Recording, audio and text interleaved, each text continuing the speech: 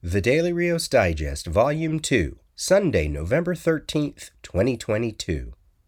Rios, do not even think about going there. Hey everybody, this is your host Peter with the 19th digest of the second volume, covering Monday, November 7th through Friday, November 11th, 2022.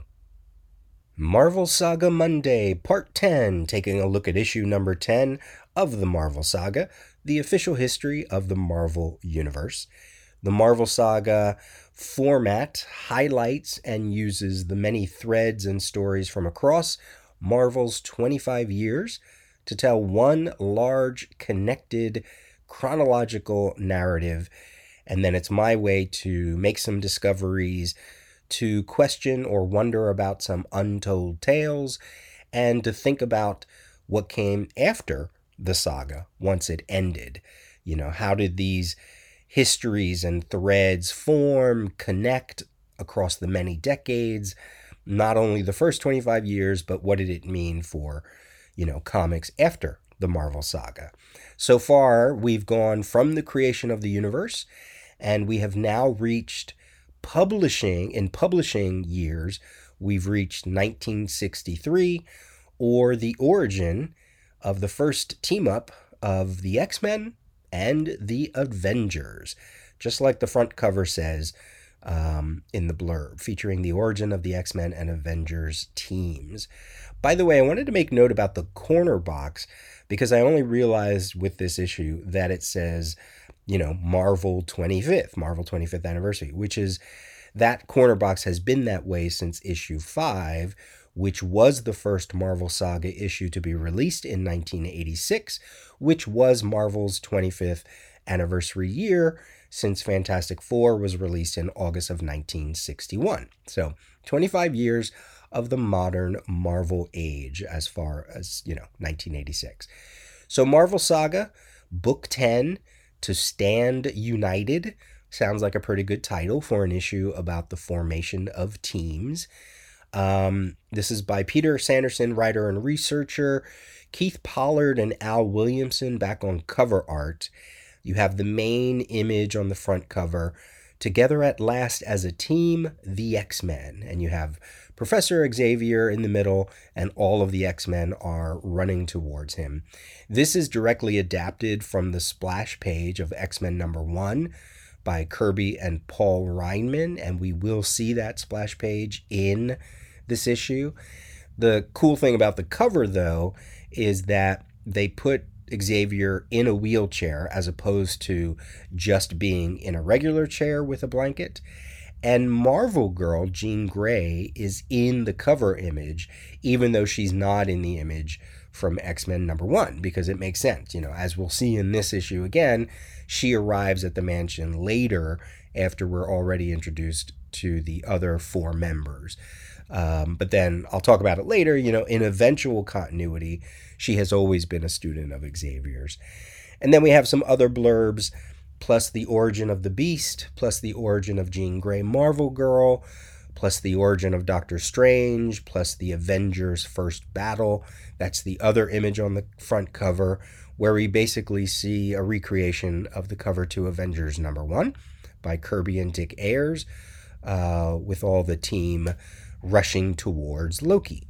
And, if you look at the covers of X-Men number 1 and Avengers number 1, they have similar compositions where the heroic team is rushing towards the villain, and the villain kind of has their back to us.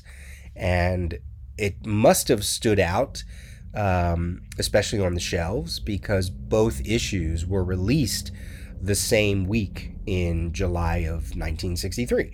And Kirby did both of them, so he's developing kind of like a theme going on there, right? Did you hear that big truck going by? Ugh, suburban sounds. I'm not going to take it out. Okay, let's go to the back cover. We see Doctor Strange with the Ancient One and Baron Mordo. And then we see Doctor Doom holding the Fantastic Four and Ant-Man in his hand. That's a recreation of Fantastic Four 16, also by Kirby and Ayers. And then we see Spider-Man battling Sandman while the Lizard looks on. And those images are emulating the covers from Amazing Spider-Man number 4 and number 6. Okay, the stories and sequences in this issue are pulled from Amazing Spider-Man 3 through 6, Fantastic Four 16 through 18 and Annual 1, Avengers 1, of course, Strange Tales 110, 111, 115, and 148 for Doctor Strange, and X-Men number 1. Okay, let's dig into this chunky issue. Pages 1 through 3 wraps up Spider-Man's first encounter with Dr. Octopus.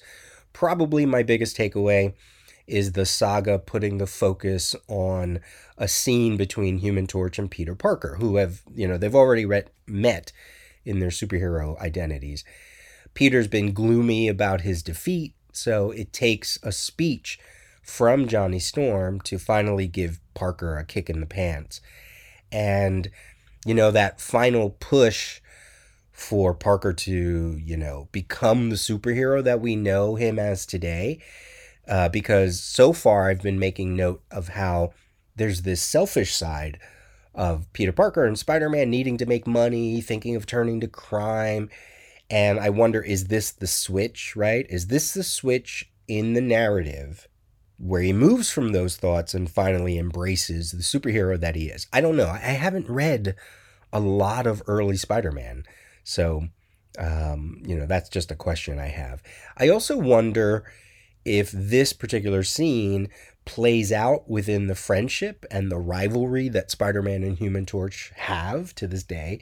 Once Torch learned Parker's identity, did Peter tell him about this chance meetup, right? I kind of remember there was a story between the two of them just sort of hanging out and having a conversation. So I have to imagine it was brought up. And I think that story was written somewhere around One More Day, I think. I don't remember. I should also mention that the saga opens with a new splash page art by Keith Pollard and Al Williamson based on one little panel on page 13 of Amazing Spider-Man number 3. We then move to pages 3 through 10, which features Doctor Strange's first appearance, his origin, his early battles with Mordo and Nightmare. We haven't really seen much of Doctor Strange in the saga, except for maybe the first issue or so. But in terms of actual publishing continuity, it makes sense to bring him here now, because Strange Tales 110 shipped the same month as Amazing Spider-Man number 3 and Fantastic Four 16, which we'll get to in a bit. Although as you read both his first appearance and the saga, you see quickly that he's already been active in the Marvel Universe by this point. The saga has dialogue that says, Strange for years an acknowledged master of the mystic arts. And when he's battling Nightmare within the panels, they already have a history. He calls him his ancient foe. And the saga even states that as of 1986, their first battle hasn't been recorded yet. He's another Marvel character that has a flaw before becoming a hero. His arrogance as a noted surgeon until he has that accident and can no longer use his hands is brought up. And I still want to see a story of Doctor Strange or Stephen Strange and Donald Blake meeting pre-heroic identities. I think that would be fun. This section also started off with a brief tale about the Ancient One and a friend named Kalu, both studying the mystic arts. And, again, Puppet Master had a business partner. The Vulture had a partner, I believe. In the Marvel Universe, don't have business partners and don't have friends. Because, of course, Kalu betrayed the Ancient One. And that story takes place in the Tibetan village of Kamartaj, which I was like, oh, okay, there you go. I don't remember if the saga mentioned that name again, but there's your connection to the Marvel Cinematic Universe. Not that I expect that the Cinematic Universe is creating things wholly new and original. Of course they're pulling from the comics, but I don't read many Doctor Strange comics. Has that name been in my mind before? Did I read it in the early issues of the saga? I don't remember. Pages 11 through 14 are quick little vignettes. We have major meetings in Peter Parker's life with Betty Brant, Liz Allen, the Sandman, and his origin. We have the Fantastic Four battling Doctor Doom with the help of Ant-Man, and the saga is saying that this is the first time any superhero has traveled to a microverse. Doctor Strange and Baron Mordo have a round two. The Fantastic Four meets the Super Skrull, one of my favorite Marvel villains, and Doctor Doom versus Spidey, along with the Fantastic Four. Then we cut through pages 15 through 18, which is all about Fantastic Four Annual 1, where Namor the Submariner has finally found his people. This has been a running theme since we were introduced to the character a couple issues ago. We see Lady Dorma, we see Krang, another attack on New York, and how the Fantastic Four has to save the day. And then when Sue is kidnapped, Prince Namor has to basically save her life from drowning. And that puts him at odds with his own people. It's fun seeing the Kirby pages here because you can clearly tell he loves this particular book and he loves this new strange underwater city because the designs are so awesome. I mean, you have to think, he's also doing X-Men, he's also doing Thor, he's also doing Avengers. I'm talking about books that we're looking at in the saga right now. And, the design work on some of those issues, they seem almost secondary compared to Fantastic Four. And it's also interesting to compare, like, Ditko's Spider-Man with Ditko's Doctor Strange work, The other thing I wrote about this Namor sequence in light of Black Panther Wakanda Forever coming out around this time. So in the Marvel Universe, his name means avenging sun in Atlantean. And when you think about how much he's motivated by his love for Sue, and he has to rescue her, and then at the end of that sequence, the panel says that the Atlanteans have left him, and he's just there back in the city by himself. The caption reads, "Am I to be a king without a kingdom, a man without a home? More than a sea creature, yet less than human? Is there never to be a place for me on the surface or in the sea?" Now, I haven't seen the new Black Panther movie, but that's actually an interesting panel when you read about what Namor's son means within the Marvel Cinematic Universe, because it has a different meaning. So that little thematic thing for the character actually makes a lot of sense with the new movie. So I like that. Pages 18 through 20, we have Spider-Man battling the Lizard. There wasn't much that I took away from here other than, oh look, another Marvel bad guy with the colors of green and purple. And, even if they don't have purple, there are a lot of them that just have green or green and yellow, like Loki and later versions of Dr. Octopus. Nightmare's in green, Dr. Doom's in green, Baron Mordo's going to be in green. Namor even has green trunks. Nightmare. I mean, it's all there. It's really interesting. Pages 20 through 23, the origin and the first meeting of the Avengers, all because Loki tried to get Thor and the Hulk to battle. I'm a little surprised that the saga didn't give more pages to this particular issue. I mean, we've seen all these characters, but, I'm surprised they didn't give a little more for the actual issue. I don't think I've ever read this first appearance, so maybe it's not that good of an issue. I like seeing Rick Jones and his Teen Brigade. I want to know more about them. And I knew that Wasp was the one that named the group. What I like is that Hank Pym is the one that comes up with the suggestion that they should team up. Because if you think about, like, I don't know, seniority, if you want to say, he's the one that's been around the longest. He's been around almost 2 years. The Hulk has been around for 1 year and 4 months. Thor has been around for like 1 year. Iron Man has been around for 7 months. And the Wasp has only been around for about 4 months. So Hank Pym, as the senior member, kind of makes sense, and in a way almost makes him the point man in a way, even though he's, a small guy in the group. And I love Hulk's Mr. T impression. I pity the guy who tries to beat us. Then we go to pages 23 through 26. This is The Origin of the Beast. We have some new artwork here by Keith Pollard and Bob McLeod, based on X-Men 51 through 53, which had original artwork by Werner Roth and John Tartaglia. It's almost like they don't want to put Werner Roth artwork in here for some reason. I don't know. This is a tale about the Beast's origin, where he's captured by the Conquistador, who wants to use his powers for a scheme involving a solar generator. The X-Men are looking for mutants, so of course they come across him and they save the day, and then he joins the team. It's very simple.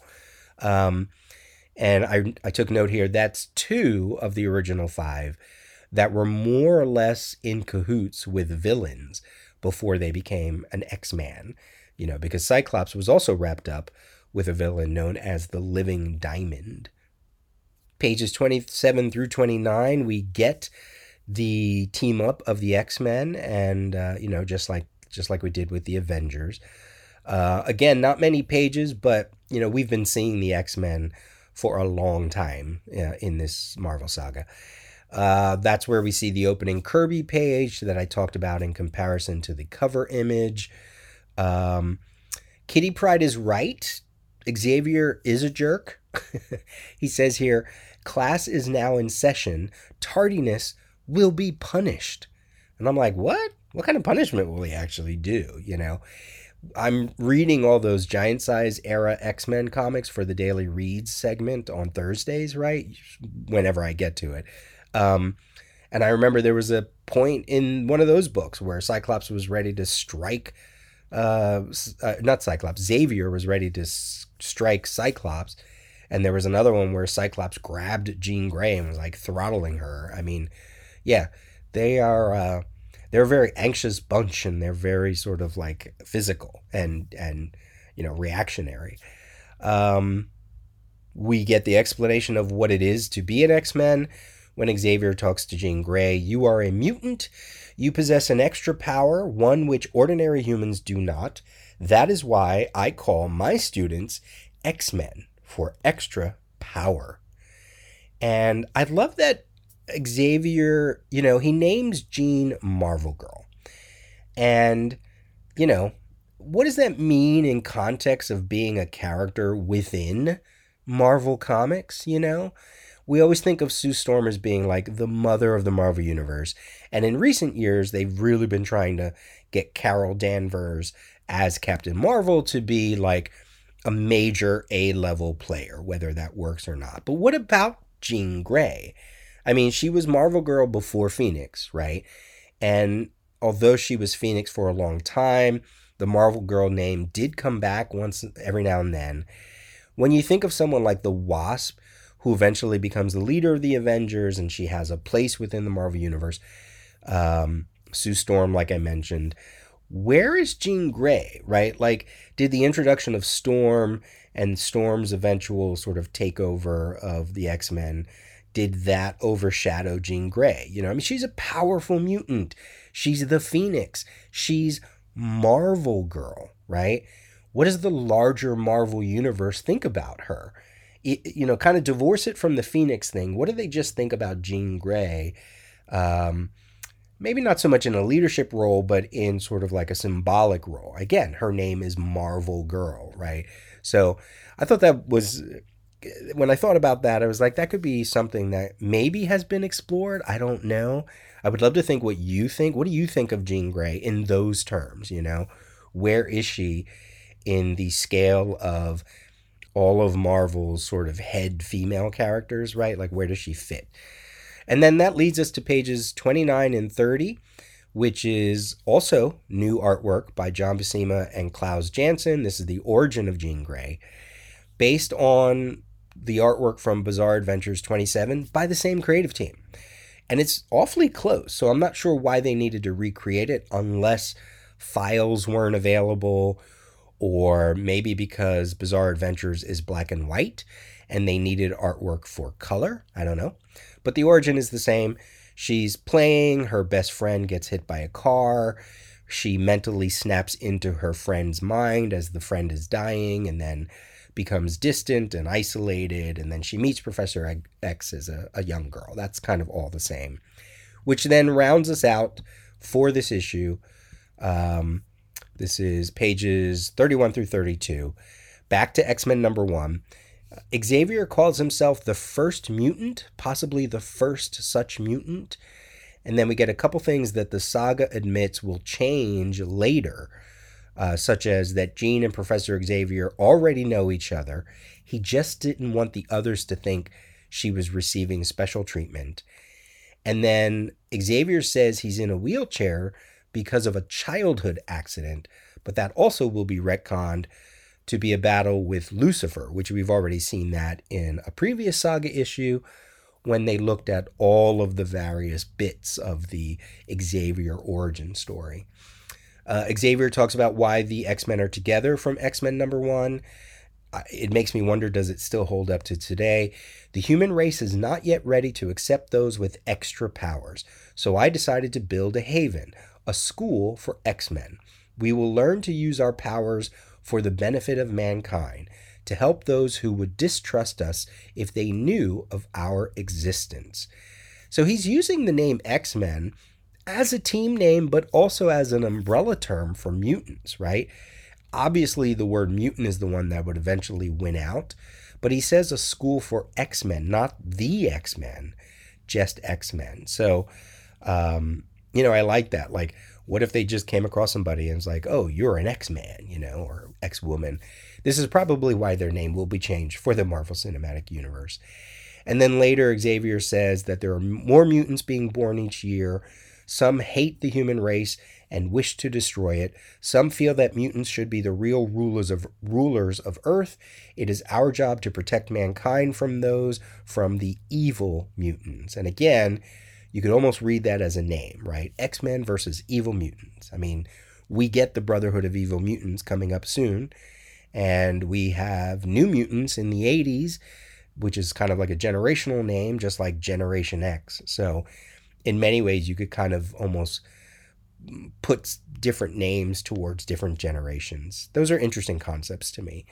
And then the saga closes out with the appearance of Magneto, which we've seen in the past as Magnus, and he's now in his Magneto garb, ready to take over the world. Like I said, this was a full issue, and we leave Marvel Saga #10, and we will be back every other digest, and the next one up will obviously be Marvel Saga issue #11. Jennifer Walters, Esquire, lawyer, millennial, searching for a way to balance a career and her personal life. Then an accidental dose of gamma-radiated blood alters her body chemistry. And now, when Jennifer Walters grows angry or outraged, a startling metamorphosis occurs.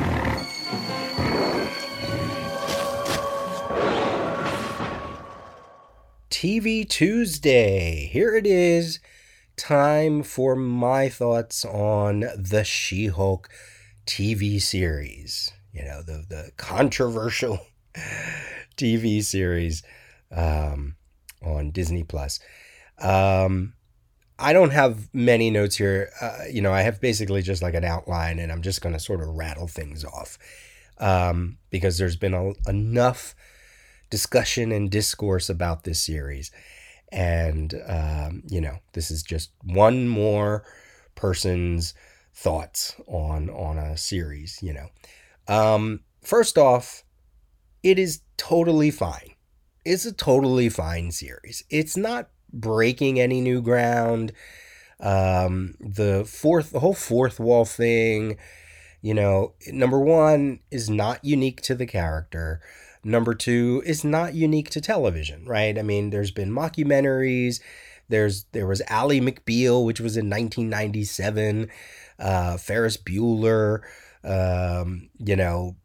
Top Secret, Austin Powers. I mean, there's been plenty of things that viewers have seen that feel the same, that hit the same beats, deal with the fourth wall, break out of the script of a show or show the inner workings or behind the scene. I mean, this is not all new ground, right?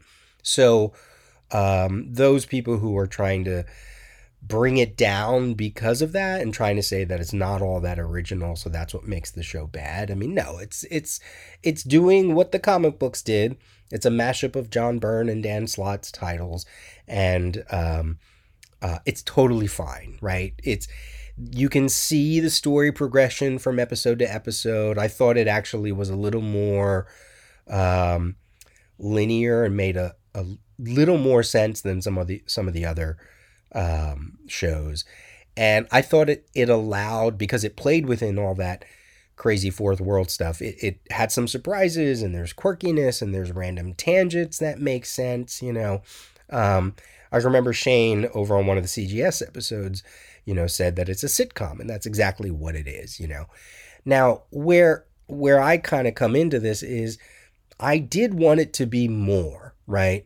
I did want it to go the extra step, to be funnier, to have better acting moments and better acting choices. I think there are a few weak deliveries from certain characters, or there are scenes that I'm like, okay, was that really the best take you could have for that scene? Of course I wanted the CGI to be better.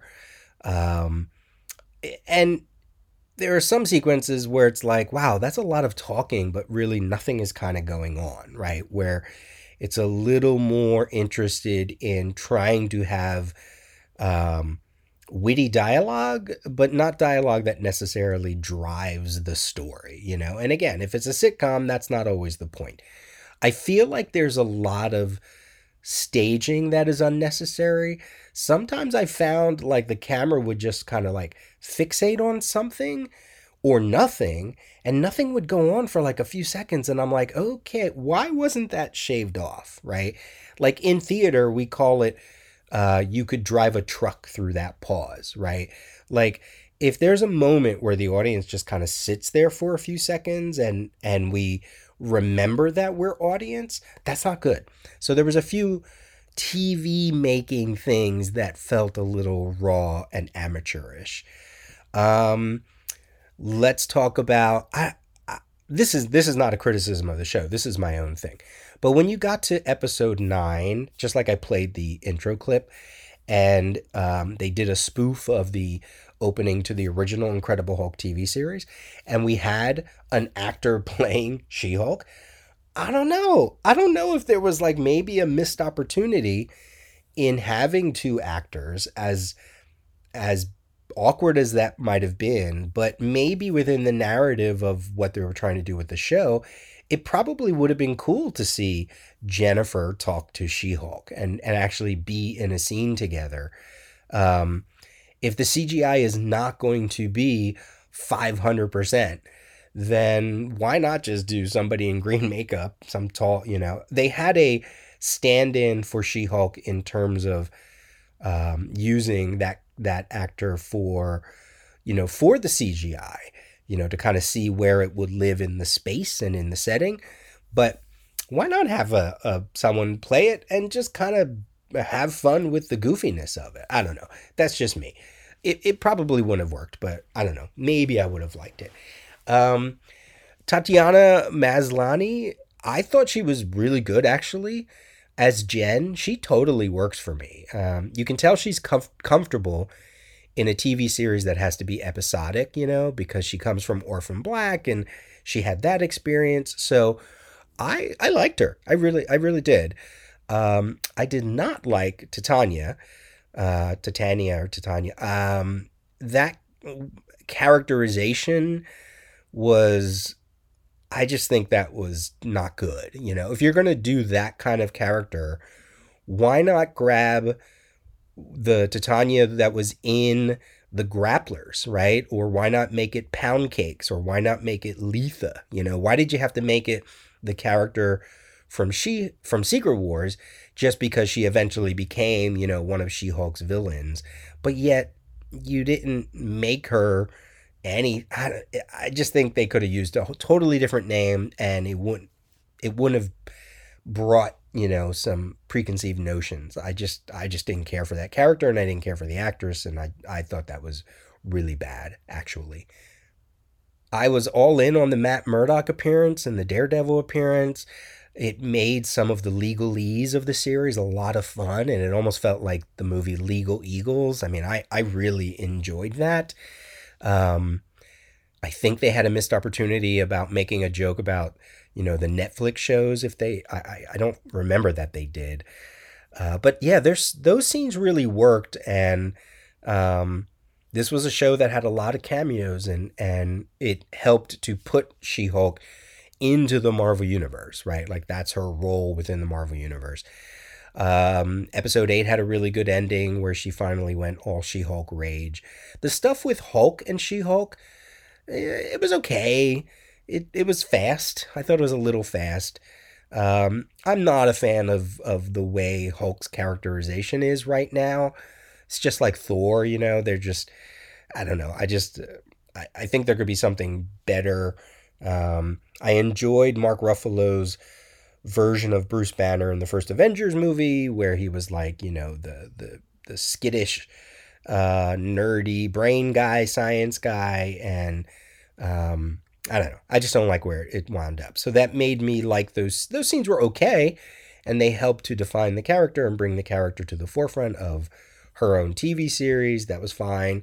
Some of those special effects were, cool or whatever. So I don't know. And then I also felt like the ending was too rushed and too neutered. And I get why they did it. And, she's meeting, the Kevin because the ending is going in a way that she feels shouldn't go for her series. But yet, it's almost a commentary on how Marvel does endings, right? Because a lot of times the criticism is that they don't do endings because it's really just a continuation of whatever it is that's coming up next, right? So, okay, I'm totally on that. But then what does the show do? It gives us a scene that is connecting us to whatever is going to come out later, right? Like they did the commentary, and yet they did exactly what Marvel movies are, or TV series sometimes are criticized for. So I was like, well, that's dumb, you know. Um, and the way they did that is by giving us is Scar, Hulk's son, right?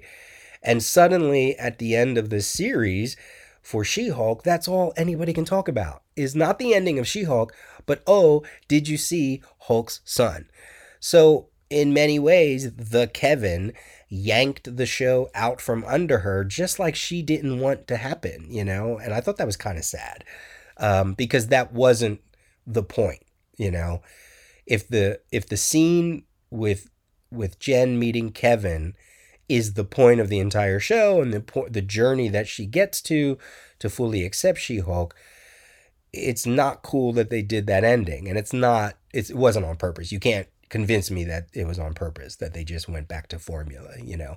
They went back to formula because that's what Marvel, you know, TV shows and movies do. So anyway, nowhere as near as bad as people make it out to be, but also nowhere near the potential of what they really could have done with the show.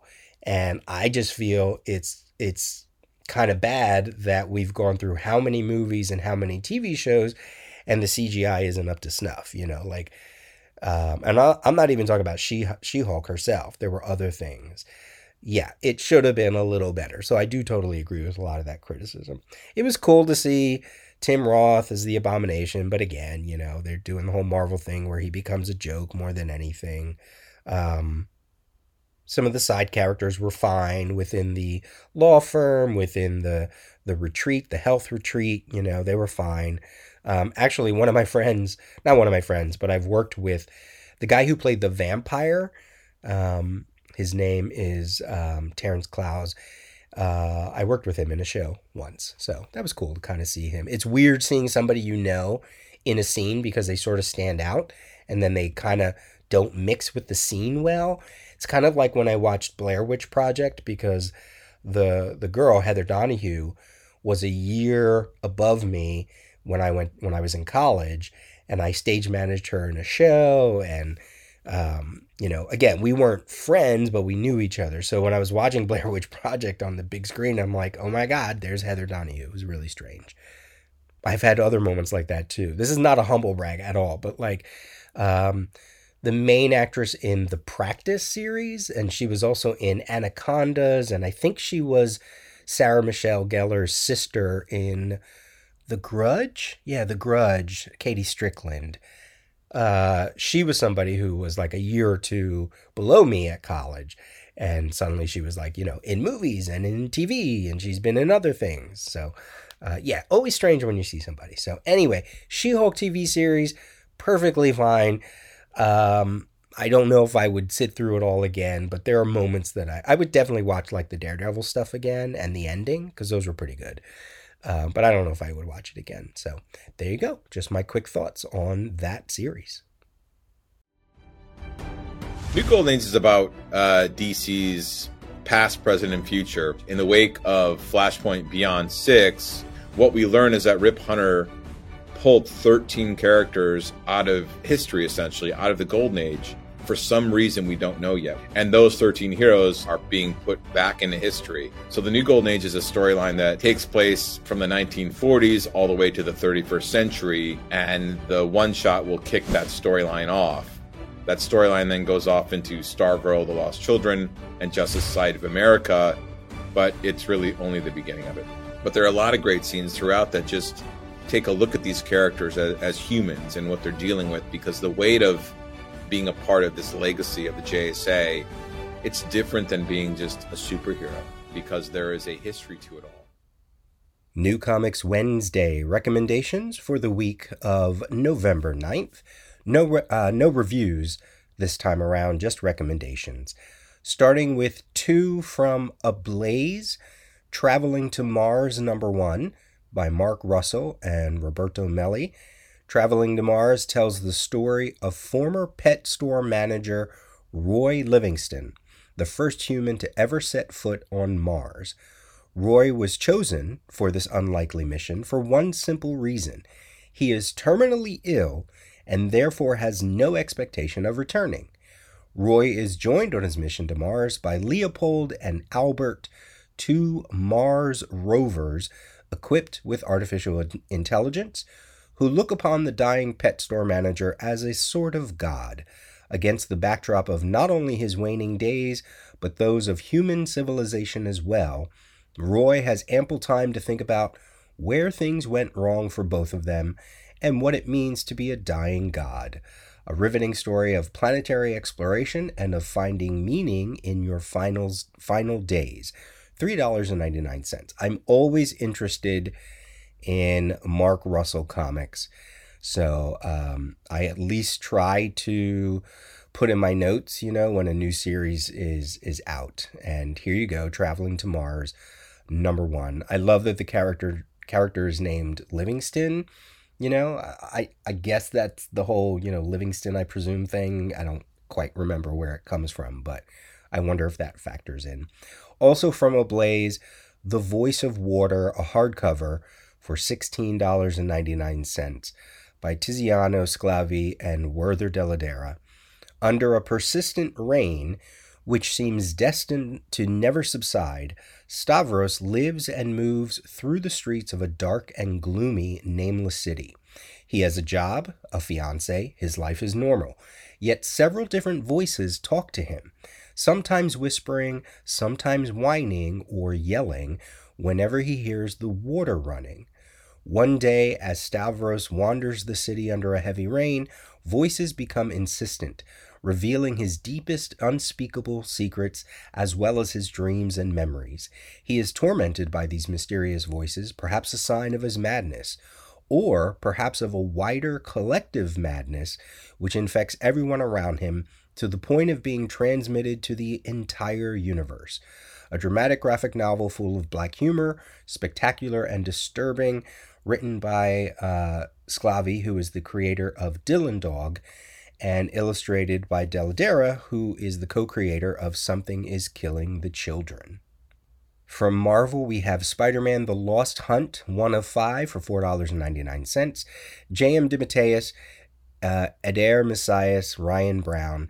This is the origin of Craven, finally revealed. The secrets and answering mysteries that Spidey fans have been waiting for. To explore the depths of what made Craven the Hunter the powerhouse villain he was. This is set during the time right after Spider-Man The Final Adventure, when Peter Parker was powerless. So that was a 4-issue miniseries from around 1995, where Parker and Mary Jane, they're about ready to go live in Portland, and then a man from Craven's past stalks them. Who is the mystery man, and what does he want? What does he want with Spider-Man? So this is another miniseries going back to the Craven's Last Hunt, if you will, which was a fantastic story. We've had other ones, right? We had Soul of the Hunter, which was a one-shot in 1992. Craven's First Hunt was in 1996. And then there was the Grim Hunt storyline in late 2000s. You could also say that Torment, Todd McFarlane's Torment, is also kind of like a thematic sequel to Craven's Last Hunt. And this is another installment in that, probably an evergreen Spider-Man story. One of the, I would argue, one of the top 10 Spider-Man stories, maybe in my top 5. I'd have to think about that. All right, from Fair Square, we have Beyond Topia Legends. This is a one-shot for $12.99. When the past is the future, when the past is the future, where unknown myths and legends are discovered, witness the birth of the mystic universe. Here comes Beyond Topia Legends. From the mind of Indonesian visual artist Brian Valenza, this is an anthology series blending a variety of folklores, heroes, and legends, all reimagined for American and international audiences. This is spearheaded by Henry Barajas, who is from Helm, Grey Castle, and did a couple stories in Batman Urban Legends. It's a bi-monthly series bringing together artists from Indonesia and the world, including people like Sami Basri, Gary Gastoni, Sweta Kartika, and more. From Clover Press, we have Golem of Venice Beach, a hardcover, $40. This was a Kickstarter project. This is a team-up of creators to create an all-new graphic novel, 152 pages, an epic about the adventures of a 400-year-old golem spanning from 16th century Europe to the horrors of World War II to modern-day Venice Beach, where the golem becomes entangled in a war between a gang and the police. A riveting narrative and a celebration of Southern California, with artists such as Nick Pitara, Bill Sienkiewicz, Michael Allred, Stephen R. Bissett, Jay Lee, Paul Pope, Vanessa Cardinale, and others. And finally, 2 from DC, Superman 75, the special edition, the death of Superman, right, with all new stories, written by the creative teams from a lot of those stories back in the day. The Life of Superman by Dan Jurgens, Brett Breeding, Brad Anderson, and John Workman. Standing Guard by Roger Stern, Butch Geis, Glenn Whitmore, and Rob Leigh. Time by Louise Simonson, John Bogdanov, Glenn Whitmore, and Rob Leigh again. And Above and Beyond by Jerry Ordway, Tom Grummett, Doug Hazelwood, Glenn Whitmore, and Rob Leigh. So it's basically a celebration for the issue of Superman 75, where Superman died 30 years ago, and just a way to tell some other stories, from either different perspectives or a different look at how the death of Superman affected certain characters. So I'll look forward to reading that. And as you heard in the intro clip, that was Jeff Johns talking about the new Golden Age one-shot out this week, $4.99, with Steve Lieber, Todd Knock, Jerry Ordway, a bunch of other creators. I like what he had to say, from the Justice Society of America to the Legion of Superheroes, this whole mystery thing. These are the kind of one-shots that DC are, they're just really, really good at They're really good to use these as sort of kickoff stories. And we're going from the 1940s to the 3040s with, again, characters like Rip Hunter, the Time Masters, Mime and Marionette from Doomsday Clock. There's a new character, Nostalgia. So this is, the start of a whole new thing. I have a feeling this was something that was probably supposed to happen, right after Doomsday Clock. But, it's here now. And there's going to be a new Justice Society of America title and a new Stargirl miniseries. So I love this corner of the DC universe. I love DC one-shots like this. And, Jeff Johns is really good at writing these kind of stories. Apparently, there are a whole bunch of new Who's Who pages in this one-shot, I believe. So I'll look forward to seeing those as well because I love those and they should make a resurgence. So yeah, this is a huge pick for this week. So there you go, my recommendations for the week of November 9th. Resurrections, an Adam Warlock and Thanos podcast. 5 years and going strong. Every other week. Mostly. For all of your Adam Warlock, Thanos, or Marvel Cosmic needs. Find it on iTunes, Podbean, Stitcher, Spotify, and wherever else podcasts are available. ResurrectionsAdamWarlock.tumblr.com. Adam Warlock. You cannot keep leaving your philosophy books open on the floor. I always trip on them in the middle of the night on my way to the can. Today in history, November 10th, 1969.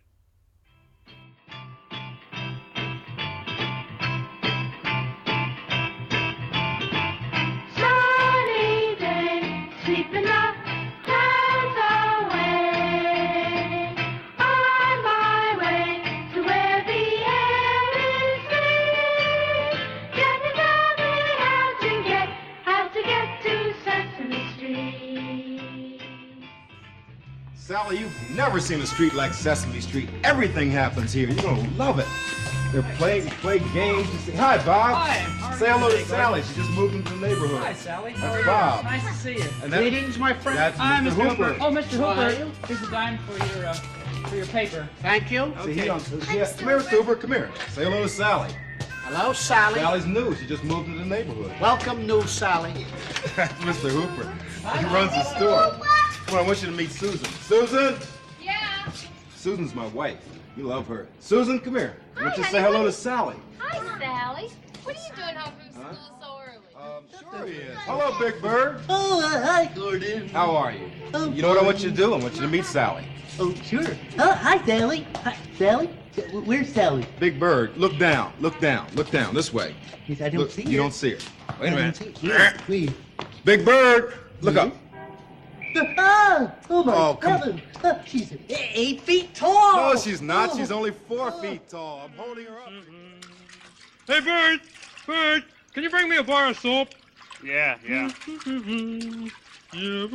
just toss it into old Rosie here. What? The soap. Just toss it into Rosie here. Who's Rosie? My bathtub. I call my bathtub Rosie. Ernie, why do you call your bathtub Rosie? What's that? I said, why do you call your bathtub Rosie? Because every time I take a bath, I leave a ring around Rosie. Oscar? Oscar? Yeah? Come on out. Now look, be a nice guy. It's a nice little girl. She's new to the neighborhood. Say hello to her. This is Sally. Well, was that her? That's her. Yeah. Hello, kid. Hi. I like you. I like you too.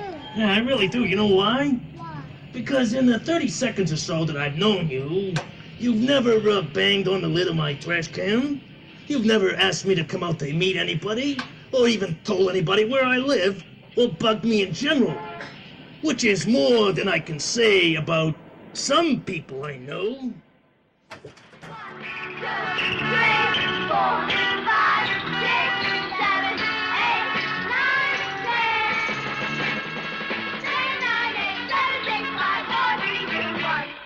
1.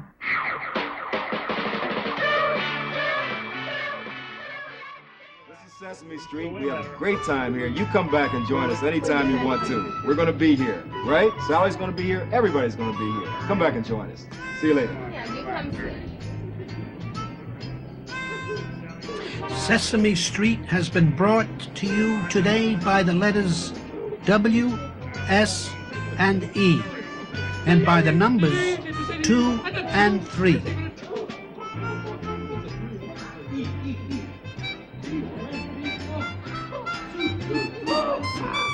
Sesame Street is a production of the Children's Television Workshop.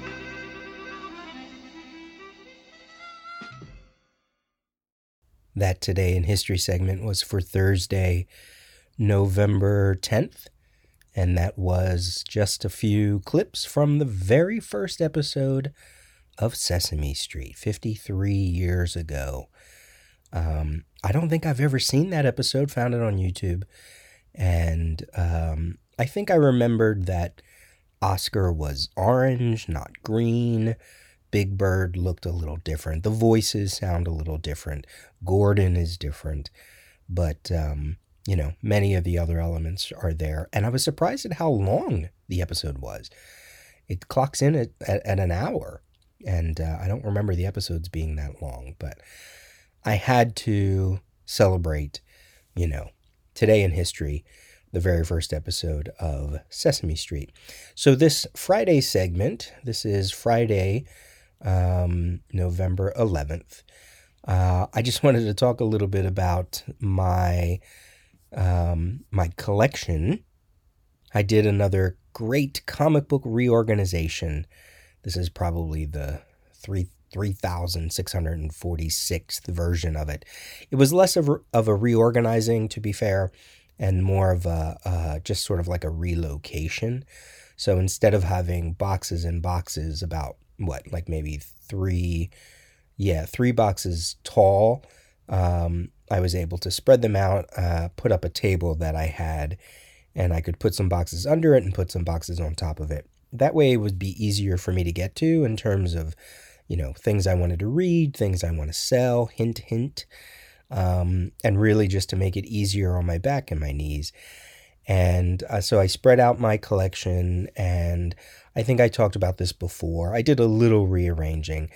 So the way my boxes are arranged, I have all DC up until the New 52, and then my boxes go all of the DC New 52 stuff all the way up to DC Rebirth.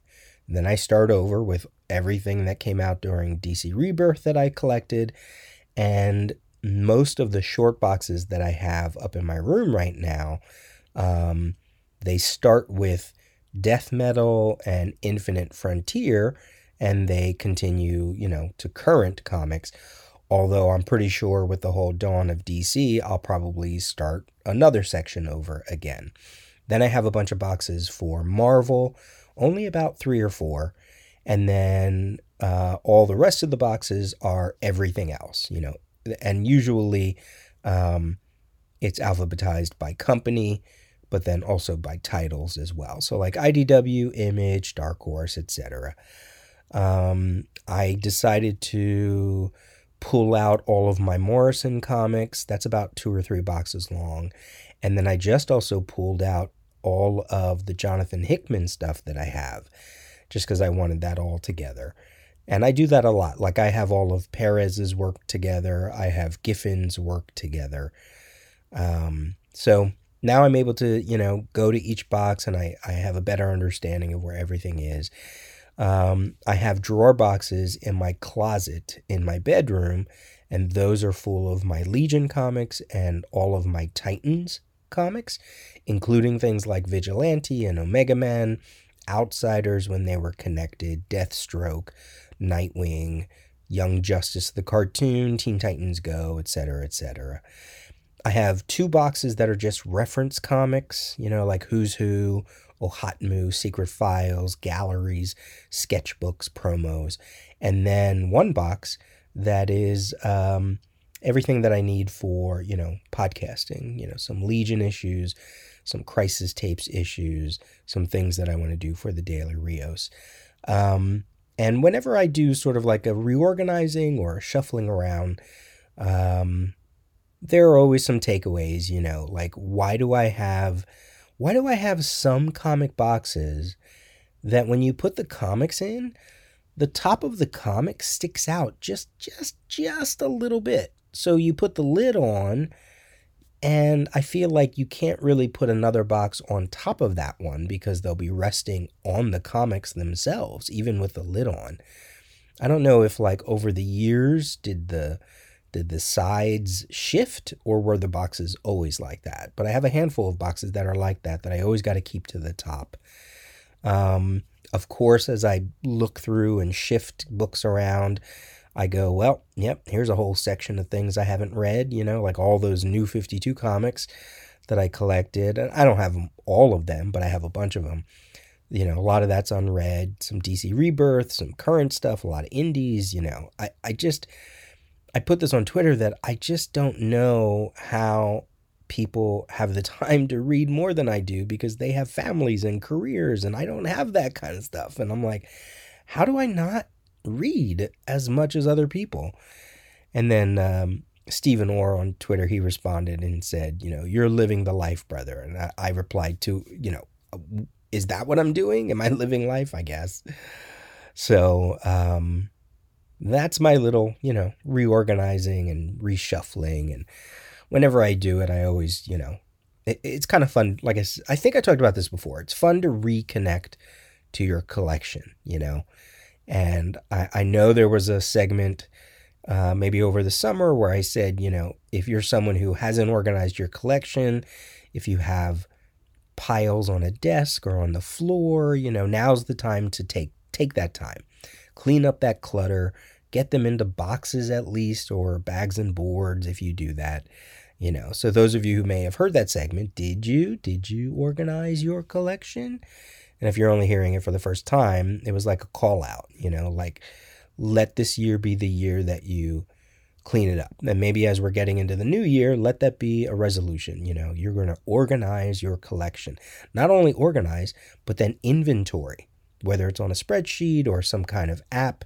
I know there's a bunch of people that use a different kind of app to organize their collection and inventory their collection. So do that. Go and do that. And then, of course, the next thing is to read them. I did participate in the 500 comic book goal on Twitter thing, whatever hashtag that is. I'm stuck around 200. And I don't remember how many I read last year, but I thought it was only a little bit more than 200. So if I want to reach 500 by the end of the year, I got a long way to go. And I certainly want to try to read more than I did last year. So I gotta catch up on that. We'll see. Why do we do this to ourselves, right? Why are we collectors? Why do we collect more than we can read?